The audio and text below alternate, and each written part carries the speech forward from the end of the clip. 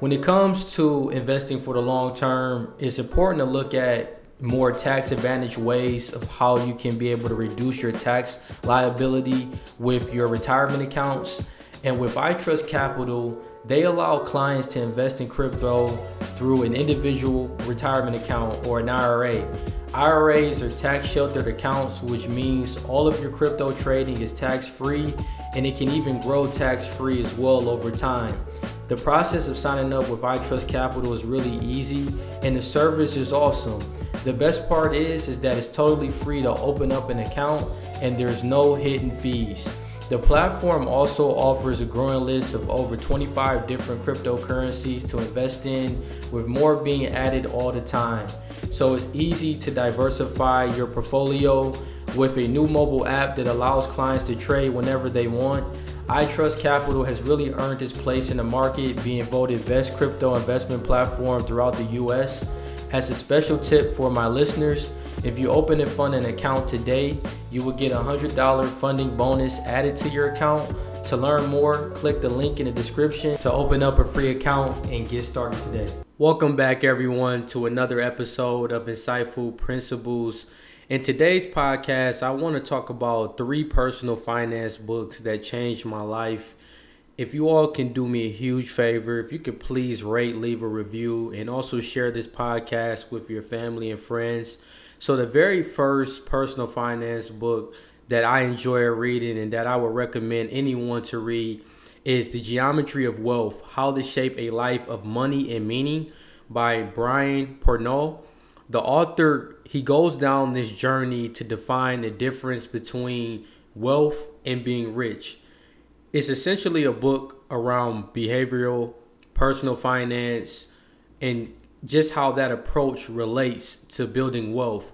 Now, the author goes into this concept of wealth, and he actually defines it as contentment and the ability to develop a meaningful life. And when I think about that, with contentment, that doesn't mean that you're settling or you're going against the status quo, but simply you're stopping the goalpost from moving, and you know when enough is enough. Rich leads to an unsatisfying treadmill because you're constantly chasing the next thing. The first concept in the book that he talks about is we can't control all parts of our financial lives.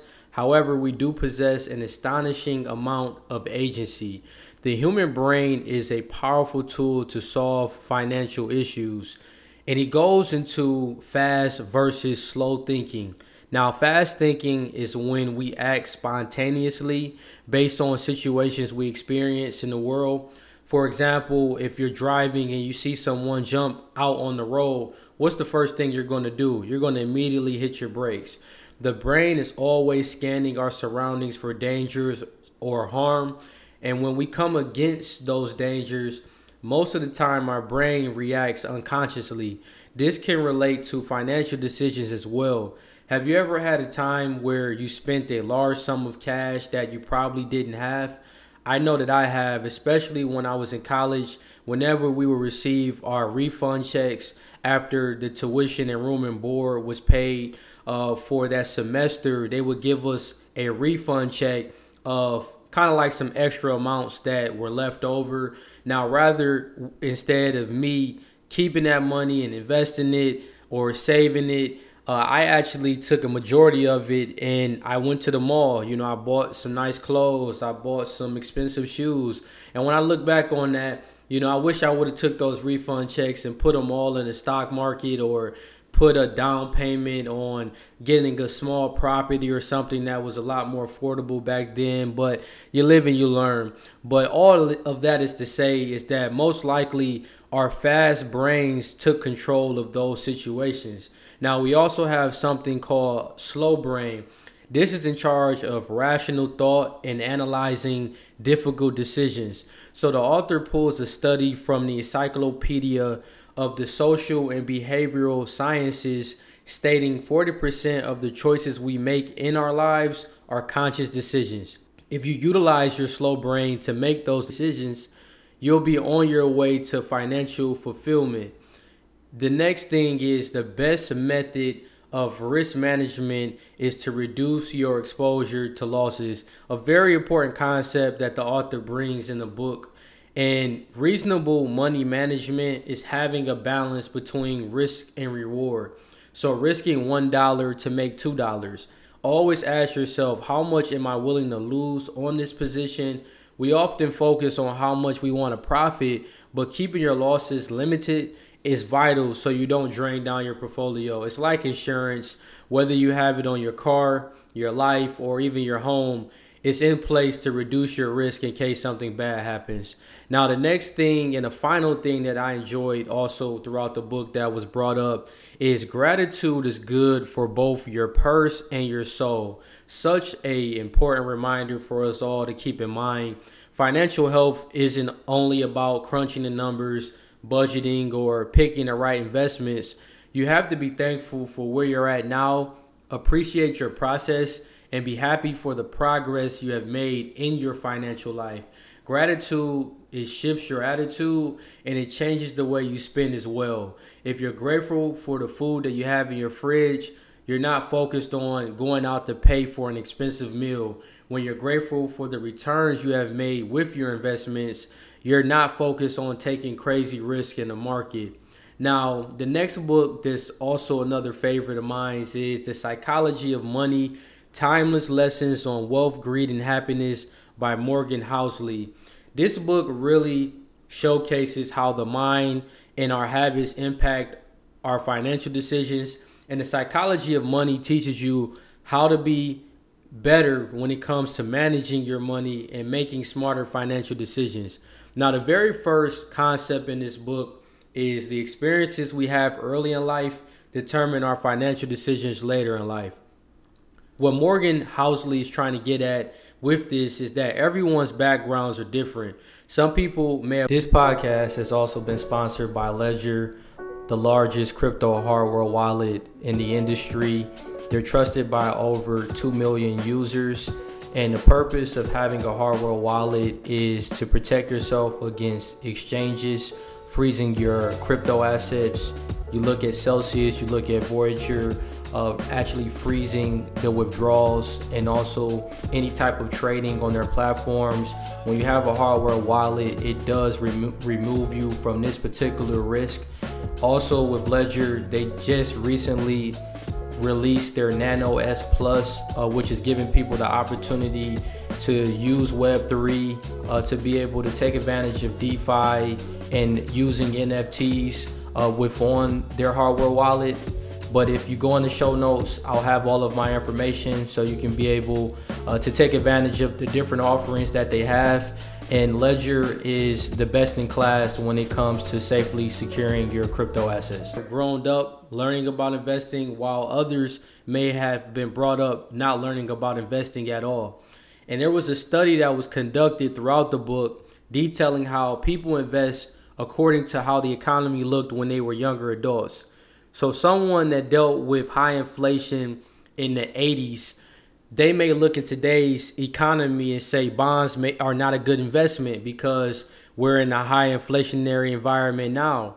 You may have someone else that dealt with the Great Recession that may have lost their home, may not want to invest in real estate because they've had a previous experience when we were going through that subprime mortgage crisis where they lost their home, and now that changes their mindset on investing in real estate in today's market. So it's vital that we look at our hidden biases and understand how we think so we can improve our decision making when it comes to our finances. Any financial decision you make in life should be backed by analysis, logic, reliable facts, and an open mind to different perspectives. The author highlights how you have to adapt your thinking and be willing to get rid of old beliefs. The decisions you make in the market, whether that's selling your investments when the market is down, can wipe years of savings, while holding them and staying the course can speed up your financial freedom. The next concept was getting money versus keeping money. Another important concept. Obtaining money comes with taking risks, being positive about the future, and taking a chance on your rational decisions. Keeping money is the complete opposite of taking risks. It's more about discipline, delayed gratification, humility, and awareness, meaning as the Lord giveth, he can taketh away also. So be thankful for what you have accumulated and know that past success in the market doesn't guarantee future results. Be frugal, have the awareness of preserving your money, and don't make irrational decisions. The final book, another one of my favorites, is Millionaire Next Door, The Surprising Secrets of America's Wealthy by Thomas J. Stanley. The main theme of this book is the author is looking at the traits of the wealthy, and it's not what you would think. It's not about the big house or the shiny car or the jewelry or most of the materialistic things that we see in society, but rather the book highlights how wealthy people reject the big spending habits often shown by the rich. So some of the concepts and the traits that the wealthy have is, the first one is millionaires spend according to a budget. Budgeting is how you become and stay wealthy. Don't be concerned with high consumption products or services.